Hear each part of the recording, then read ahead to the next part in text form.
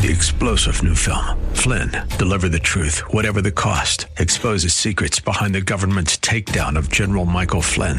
Flynn knew what the intel world had been up to. He ordered the first audit of the use of contractors. This set off alarm bells. He told the truth. He was the most dangerous person for Donald Trump to hire. They had to get rid of Flynn. Flynn, deliver the truth, whatever the cost. Available now. Watch it today. Go to salemnow.com. salemnow.com.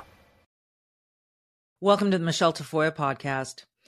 David Yosef Volodsko was writing for the Seattle Times. He had moved his whole family there to take a new job. He was on the editorial board. He would write editorials, which means you get to write your opinion about things. And so he wrote an opinion. Seattle Times said they had his back. 2 hours later, he was fired. David Yosef Volodsko is going to join us to tell his story. This is incredible, and this is another example of cancel culture at work in America. It's time for the Michelle Tafoya podcast. So cancel culture is a big part of this show because I want to keep telling people that it's real, that it is happening. And it's happening to... It's amazing to me that you can have a bunch of people chanting, from the river to the sea and pro-Hamas slogans. And that's everyone's standing back and letting it happen. But a guy hired by the Seattle Times to write his opinion writes one, and a very well thought out and educated one. And the Twitter mob sets in and he defends his piece. And they still keep coming after him. The Seattle Times says, don't worry, we got your back. Until they didn't. And 2 months into his tenure with the Seattle Times, he was out of a job. He's a tremendous writer. And we found out about him through the Free Press, Barry Weiss's operation, which we're big fans of here at the Michelle Tafoya podcast. But this guy deserves to be heard. And I think he... really tells his story well. So David Yosef Volodsko will join us right after this.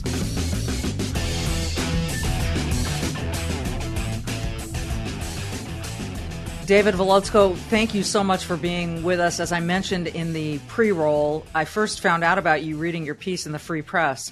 Someone sent it to me and said, you've got to speak to this man. And there's so much of a tie-in right now to what's going on in the Middle East that I thought this would be a very good time to chat with you. And I'm so glad we've connected. So thank you. Thank you for having me. So in the Free Press, you wrote that you had gone west, picked up your family, moved to write for the Seattle Times. And very shortly, you wrote a piece that got you canceled, which is the term we use these days, for when someone writes something that others disagree with and they make enough noise, they can hurt you. So why don't you give us your thumbnail sort of sketch of that incident? Sure. My boss had suggested that I write about a statue in a neighborhood of Seattle called Fremont. There's a statue there. 15, 16 foot tall bronze statue of Vladimir Lenin. I don't personally, the statue itself it's not taken that seriously by locals. But it's not something that really felt to me particularly pressing, but it was an interesting way for me to introduce myself, I thought. And it wasn't very hard for me to make a connection personally to it because my father's side of the family were Russian refugees, or immigrants. They're fleeing the Soviet Union. So I was able to talk about that. I wrote a column for the Seattle Times, my first column, which was about the statue, and not saying that I think that it should be taken down. Just saying that I think that the community, whether they choose to keep it up or not, it's a community decision. I believe in the community having a democratic decision as to what to do with it, but they should at least be aware what all members of the community feel about this. And indeed, as soon as I wrote the column, many people reached out to me to say, thank you so much, because it was quite painful for many of these people. One person in particular wrote to me saying that when his grandmother came to visit, who's Russian, she wept when she saw the statue of Vladimir Lenin standing towering over her in the United States of America. So, were you suggested to write this column because there was some debate about whether or not to take this statue of Lenin down? It seems to be a perennial issue in Seattle. And in fact, I would say that I think among locals, it's probably a bit of a dead horse that keeps getting beat occasionally. So it's on private property. I don't think that there have been places in the United States where Confederate statues were on private property, and there are ways to get them taken down if local government is adamant about doing it, but it's probably not going anywhere, to be honest. And the local community doesn't seem that upset about it. So I wasn't coming at it from that angle. In fact, it wasn't a column about what do we do with this statue. It was a column about the selective outrage that I see on the left, especially in a place like Seattle, where people are not only outraged about Confederate statues, let's say, but a statue of George Washington or something of this nature. So these things are utterly outrageous and they must be taken down. They are offensive and we will not tolerate it. But Vladimir Lenin is okay by us. And I thought that was worth this. Leave the statue, take it down. That's not really my fight. But the selective outrage, I just found it, stunning. And I wanted to highlight that. And so in doing so, and by the way, I'm with you on this because I've heard people want statues of Winston Churchill taken down because they believe before he kind of helped things get better in the UK and Europe in general, that he was a racist. So his statue must come down. We must not glorify anything that Winston Churchill has done, or Thomas Jefferson, or George Washington, as you mentioned. But sure, let's keep Lenin up. And to build some context for what you were saying, how would you describe it? Was it a comparison between Lenin and Hitler? How did you bring Hitler into the picture? That's when I was sharing my column on social media, on Twitter, X. Okay. And I made the argument about selective outrage, and I said, we wouldn't tolerate for 1 second a statue of Adolf Hitler. Right. And we all know that we wouldn't, and we all know why. So why do we tolerate a statue of Vladimir Lenin? And indeed, and I made this very clear on Twitter, that Hitler is worse in terms of action. You can just look at the number of people killed. And also the particular method used, this industrial form of genocide, is a uniquely evil thing, which is precisely why we went from referring to genocides as holocausts. There were others. Churchill, in fact, referred to the Armenian genocide as a holocaust. Holocaust was being thrown around to describe multiple genocides at the time. We switched, and now we talk about the Holocaust. Yeah. And the reason is because of the uniquely industrial evil nature of this genocide that distinguishes it from others. Okay, that's all hopefully understood, although things are not always that understood when you're on Twitter. But Hitler was worse in terms of his actions, okay. But psychologically, Hitler was a delusional racist. And there is perhaps one thing that is even worse than that, and it is to be willing to support the same level of violence without the delusion. And I believe that describes Vladimir Lenin. I've read the speeches, I've read Mein Kampf. My assessment of Hitler is that he wasn't particularly bright. He was incredibly hot-headed. He was what you might refer to, this is an outdated psychological framework, but there is something known as type 1, type 2 psychopath. And type 2 psychopath is the more hot-headed, impulsive, sort of someone who will react and lose it. And that to me seems to be a fair characterization of Hitler. Lenin was more calculating, thoughtful. He knew, for instance, before he ever got into power, and this is the example that I gave on Twitter, before he got into power during the 1891 Volga famine, he went around spreading misinformation about efforts to save lives. Not because he thought they were harmful to people, but because he thought they were helpful, and he wanted to maximize death. And he knew that the people that were dying had done nothing wrong. He didn't have any delusional beliefs about them being harmful to society or anything like that. He had no such beliefs at all. He just wanted as many people as possible to die because he was an accelerationist.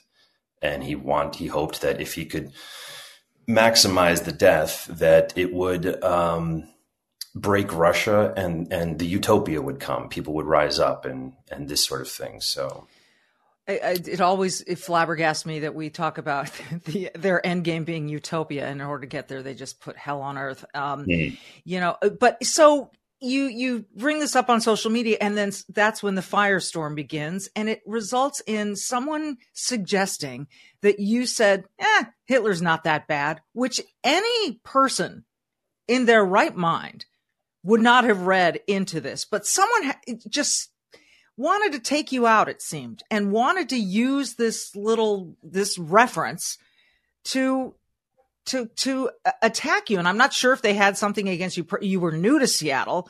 That often happens to new people in a market that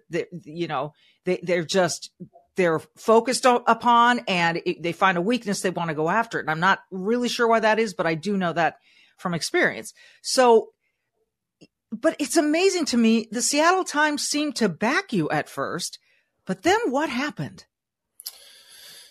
There was a review of everything that I had written to determine whether or not I had said something offensive, which is as it should be. And the determination was that I had not. And I was told by my boss, as well as by another of my bosses, we've got you. We've got your back. We will not stand for a lying Twitter mob coming after one of our journalists. We're not going to. And I thought that's the correct approach here. And I was proud to be, on a team that protects its journalists when they are, and a columnist who is essentially on social media thinking out loud, but carefully and in good faith, agree or disagree. But that's, a columnist is supposed to think. Yeah. And so it was there, and it was left there. We've got you. You're good. Don't worry. And I was kind of, I was a bit worried. They were like, yes, but don't be. We can't do anything about the death threats, but we can tell you that your job is secure. 2 hours later, perhaps, the same boss called back and said, effective immediately, etc. And I said, but you've already seen all the information. There's no new developments. Why would this change? We're not going to have that conversation right now. Now I can speculate that someone higher up picked up a phone and reversed the decision, but that's my speculation. So you still don't know? I have a fairly strong speculation based on my understanding of personalities and character. That but again, I don't have any evidence for this. No, nobody told me directly. It was just, you're gone. So. Hi, everyone. If you've been injured in an accident that was not your fault, listen up. We have legal professionals standing by to answer your questions for free. Call now and find out if you have a case and how much it's potentially worth. Call 800-702-5400. I'm here with spokesman John Wolf. So, John, tell everyone listening who should call right now. Well, Maria, first off, thank you for having me here. It's always nice to answer the listeners' questions. Now, as far as who should call in, anyone who's been injured in an accident and think you deserve compensation, give us a call right now. 800-702-5400. You'll find out if you have a case and how much it's potentially worth. Thanks, John. You heard it, folks. Take advantage of this opportunity and call now. 800-702-5400. Advertisement sponsored by Legal Help Center. May not be available in all states. Which must have been an absolute stunner for you. And you had moved your family to make this job happen. So now you're there. How long had you been at the Seattle Times when this happened? Approximately 2 months. 2 months into a job. I moved there from Georgia. Yeah. We had sold our house, moved to Seattle, my wife, baby daughter. So yeah, it was, yes. And then we were in Seattle, which I probably don't have to tell people is an expensive city.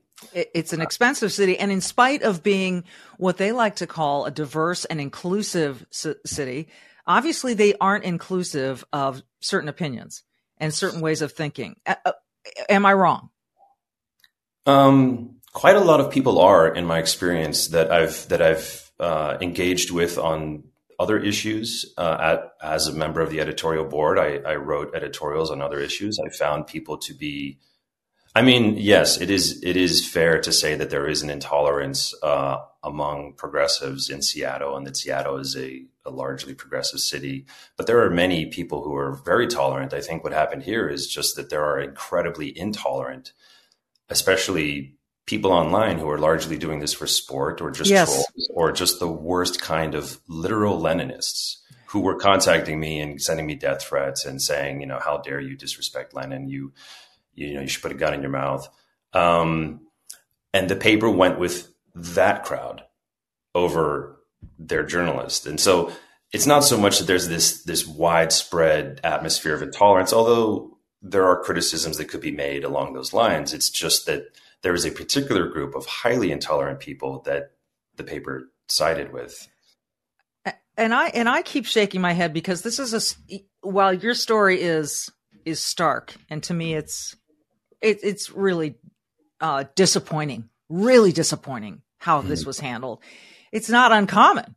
And it's striking to me that the people in these, you know, upper management, whatever it is, making these decisions don't seem to have the spine to stand up for what is right. And that is so disappointing. What I don't know about you yet, before we get into how this all now has dredged up some things which are going on for you in your personal life and the connection with the Middle East. But where are you now? What have the professional fates brought you to? In terms of my career? Yes. I'm currently focused on, I have a Substack. I write about political extremism. It's called The Radicalist. It's my name, Velatsko, at Substack. So this is a subject that has been near and dear to my heart for a long time. Ironically, of all of the journalists that could be canceled for allegedly being a Holocaust denier or a Hitlerite, I have spent much of my career exposing neo-Nazism and writing about genocide in various parts of the world, writing about sexism in various parts of the world, racism in various parts of the world. So when this happened, what a lot of journalists will sometimes do when they're in an experience like this is they'll lean into it. And the lean for me was quite a natural one because I was already there. I was already focused on these issues of political extremism and genocidal violence. So I started a Substack, and I now write and comment and interview people about these issues across the full range of the political spectrum. So I'm sometimes writing about extremism, fascism. I'm sometimes writing about communism. Recently, I'm writing quite a lot about events in the Middle East. So let's go there. October 7th happens. What is your first reaction? I have loved ones in Israel. So my first reaction was to reach out to them and to see how they were, to see if they or any of their family members had been involved. That was the first thing. I think that was the first thing for many people. Anyone who has family there, that's the first thing you think about is the people that you love. And most of them got back to me very quickly to say that everything was fine. Then one of them got back to me to say that one of his family members had been at the music festival and was killed. Oh. And then another one of my loved ones got back to me to say that they too had one of their friends had been kidnapped. And then the third one got back to me to say something similar. So initially I had this incredible sigh of relief because the first ones to get back to me were okay. And then a couple of days later, these other responses started to roll in. Then from there, we're all reeling from this, particularly people like you who have loved ones there, and particularly people who are there and experiencing all of this. And we're reeling and we're asking ourselves, how? And then there's this very quick response from, I don't know how else to describe them. They say they're supporters of Palestine or Palestinians, but really what it comes down to is a rejoicing of this action by Hamas. a terrorist group. How did that strike you? I couldn't believe it.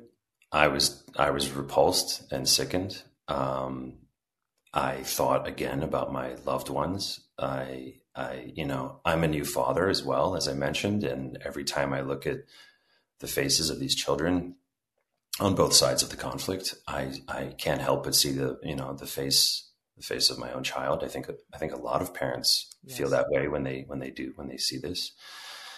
And then also I thought to myself, I just got fired for making an argument exactly about, like, it was about selective outrage and the difference between delusional evil and cognizant evil. And the selective outrage couldn't be more appallingly obvious than to have sympathy for Palestinian people, but to have absolutely none for Jewish people who are being killed in the largest massacre since the Holocaust. And not only that, because I think there is a space there for people to say, okay, this is terrible what happened to Israelis, but I care more about the Palestinian cause. In fact, I have a friend who fits this description. I care more about the Palestinian cause. That's where I'm going to put my energy. That's fine. That's an arguable position. But then there was another group of people who came out and said things like the Hamas violence was exhilarating, professor at Cornell. There was another activist in Canada who said that Hamas's violence was beautiful. And so this argument that I had made about the selective outrage of the left, but not just that, the part that really offended people was where I had made the argument about the psychopathologies of Lenin versus Hitler. Mm-hmm. And although Hitler had done worse in action, I felt that psychologically, because of the cognizance of Lenin, that he was a more terrifying and evil figure. So then I see this play out, and what I see is I was making the same argument recently to a friend. I said, yeah, Hamas is killing people. I don't think anyone has to have it explained to them that is worse than protesting. Obviously, that's worse. But psychologically, I'm actually more disturbed by some of the people in the West, because Hamas militants grow up in an environment where they are so profoundly brainwashed with anti-Semitic hatred. You can see the videos online of 5-year-olds in Gaza who talk about they want to grow up and they want to kill Jews. So the brainwashing is intense and it starts early. So by the time you get to the age where, I feel like almost to a degree, some of them as if they never even had a chance but to go down a certain path, and that they're so completely delusional that that's evil. But perhaps even more evil psychologically is to support the same action without the delusion, not being brainwashed, having access to the best education, living in a free society, not being oppressed horrifically with bombs falling and your family members dying, but having a happy childhood and then supporting that violence. Yeah. That's wide-eyed.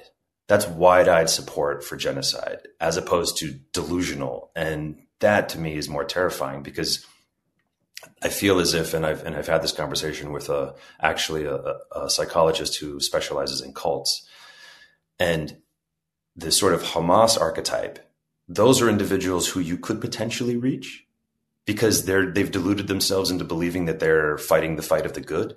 And if it were possible to show them the innocence of their victims, you could perhaps get through to them if you could convince them that they're hurting innocent people.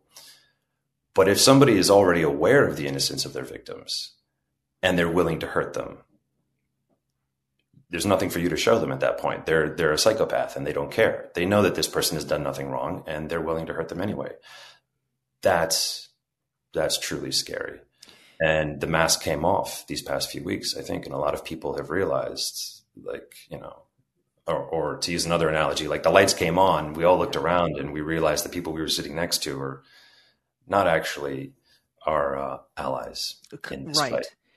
It's terrifying to me to listen to all of these Western college kids And I ask myself, are they being taught this nonsense? Or are they just showing up for rallies? Is it a combination thereof? Now, one of the things we cannot deny any longer is that there is true evil in the world. You talked about it with Lenin and Hitler. No matter what their mindset, this was evil. And what's going on right now is evil. And when I see these, I'm sorry, stupid kids come out with signs that say Allah loves transgenders, I have to think, are you kidding me? Like, how can you be that ignorant? And as much as they're trying to brainwash kids in Gaza at 5 years old to hate Jews, seems to me I don't know if brainwashing is the word, but we're certainly not, as you said, giving these kids with happy upbringings, good educations, access to information, access to all kinds of information. And yet this is the stuff we're spewing. How do we get here? Yeah. I think actually part of it is, I think it's good faith. I think it's now there's, if you break it down, there are multiple different types of individuals within these movements. And so you do have, I think you do have actual psychopathic racists who simply want to vent their racism, but they understand that that's not going to be socially acceptable. And so on the far right, for instance, you have white nationalists who we refer to as ghost skins, which is a term for a white nationalist who understands that they can't openly talk about these things. So they will essentially conceal themselves and find other ways to express. And they use dog whistles or whatever. But so they're a ghost skinhead. On the left, I think you do actually have racists who understand that by dressing their rhetoric up in the language of woke ideology, they can get away with saying some pretty horrific things. But it's because, like the things that you hear some activists say about white people, for instance, there's even been some scandals with professors or psychiatrists giving speeches in which they openly they fantasize about murdering white people. And this is more accepted because it's within the language of, anti-racism or, non-white people cannot be racist, et cetera. And there's another category of people who I think are genuinely good-hearted, and they mean well, and they're really good faith. And they're so good faith, in fact, that they're willing to bend their own rationality to sort of shoehorn themselves into positions that if they thought carefully, they're probably hearing a voice in the back of their head, like, wait a minute, that doesn't sound right. Yeah. And they're like, in fact, I interviewed someone like this who said she had that voice in the back of her head, like, wait, this feels wrong to me. But she so much wanted to be a good person that she would silence that voice. She's like, don't question this. Don't be racist. Don't be sexist. Don't be transphobic. Like, just go with this because this is the correct progressive thing to do. So, she silenced that voice. And she's Jewish. And it was actually her confrontation with rampant anti-Semitism in the progressive movement that was part of what woke her up and kind of brought her back to the center. She just, she couldn't believe the level of anti-Semitism that she encountered. Can I stop you there and ask you, because I don't understand it. I've read and I've watched and I've read and I've listened and I've read some more. And you can tell me about the history of all of this, et cetera, et cetera. I don't understand anti-Semitism. I don't understand where this hatred comes from originally. How would you, explain to some numbskull like me and anyone else out there who is going, I just don't get this, where this comes from? I think it's probably a mistake to look for historical reasons, although they can add nuance and understanding to the issue. But ultimately, people who are alive today are probably not anti-Semitic for ancient historical reasons. They're essentially people who I think psychologically are, they're intolerant and hateful for any number of reasons that could be environmental, such as the quality of life conditions and brainwashing, systematic brainwashing that we see in Gaza, for instance. Those types of things. I think people are reacting, and when you're under those types of conditions, and when you're strained, and when you're being brainwashed, you become more susceptible to information. That's part of what the brainwashing process is to put you in a situation where you become more pliant. And at that point, it's just a matter of one type of anti-Semitism is simply it's just another form of racism where people are venting whatever personal issues they might have, from their childhood to extreme poverty to, or as a society, having very low quality of life. And it's an easy target. And Jews have always been an easy target, going all the way back. They've been scapegoated by multiple societies for things that have nothing to do with them. So these are people who are suffering, and they want to take it out on somebody. And the other aspect of this is a much larger. There's Israel as a state, and there are political machinations at play where it has nothing to do with Judaism necessarily, but that's a convenient way to get anti-Semites on board.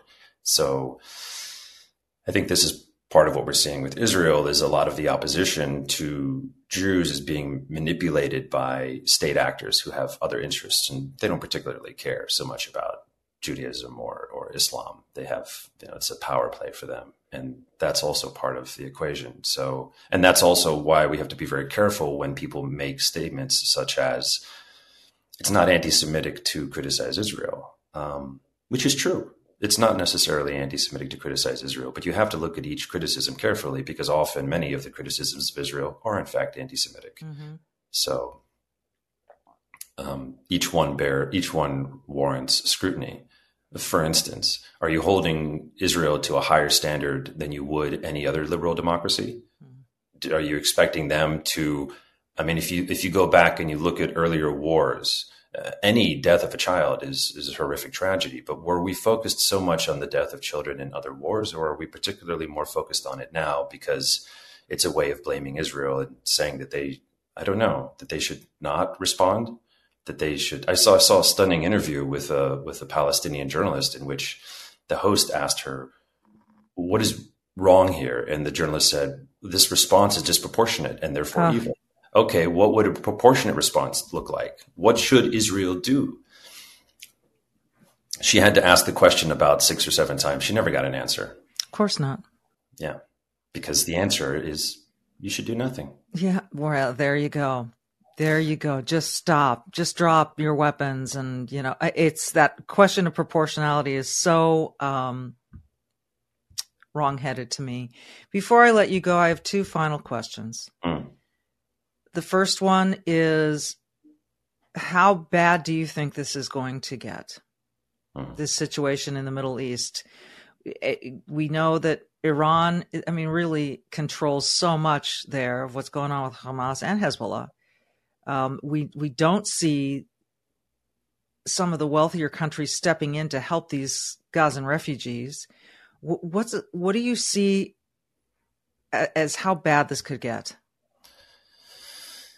Yeah, it's scary to think about that. I don't think that other Muslim nations are going to accept the refugees, because to do so would remove, Gaza plays an important role for them against Israel. It makes Israel look bad for Gaza to be there.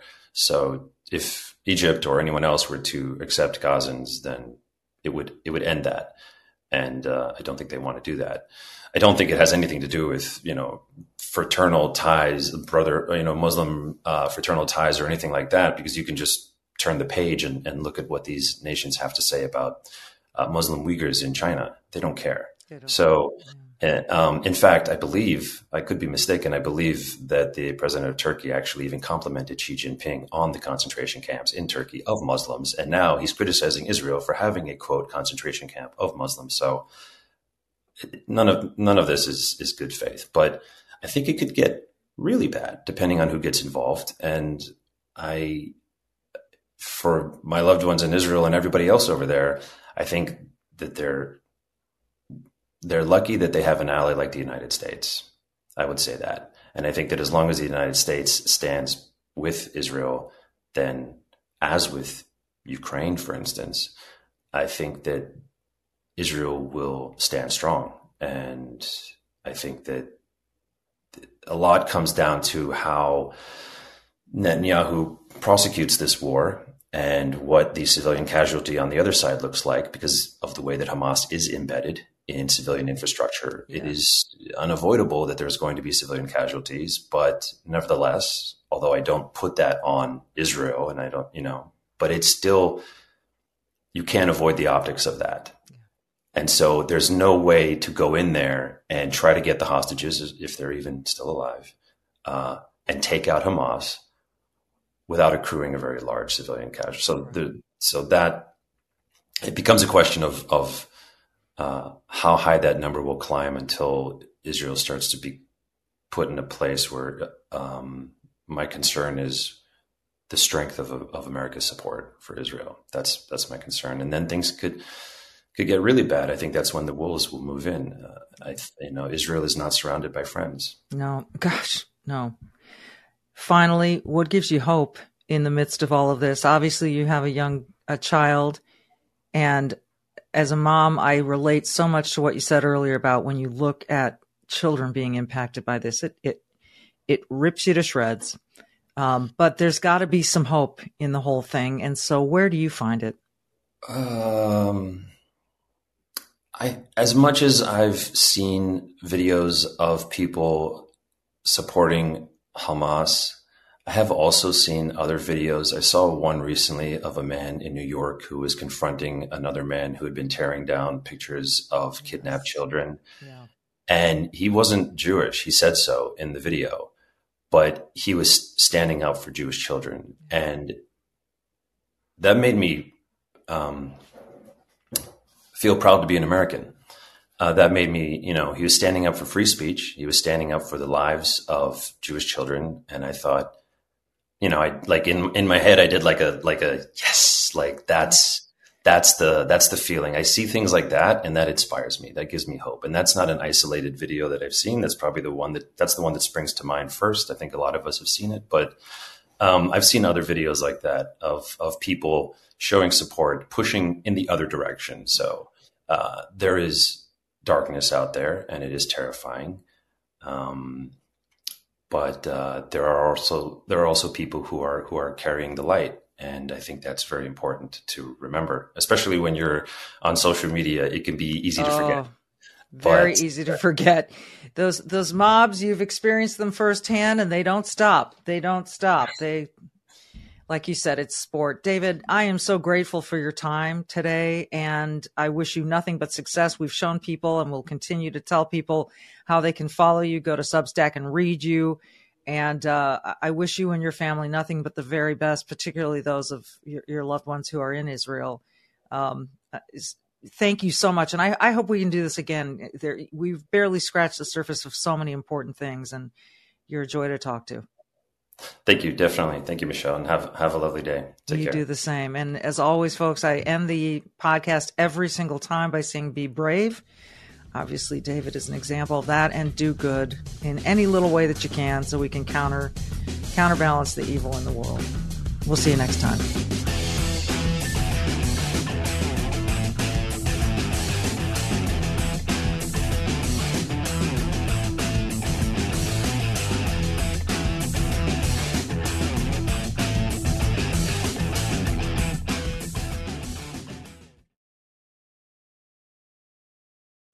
Three-star General Michael J. Flynn, head of the Pentagon Intelligence Agency, knew all the government's dirty secrets. He was one of the most respected generals in the military. Flynn knew what the intel world had been up to. He understood its funding. He ordered the first audit of the use of contractors. This set off alarm bells.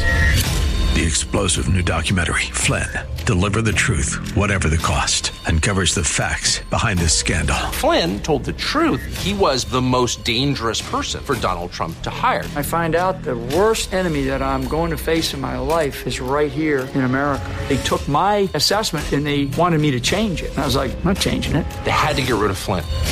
With in-depth interviews, archival footage, and never-before-seen personal records of the man behind the headlines. I just felt like I was drowning. Flynn, deliver the truth, whatever the cost. Available now. Watch it today. Go to salemnow.com. salemnow.com.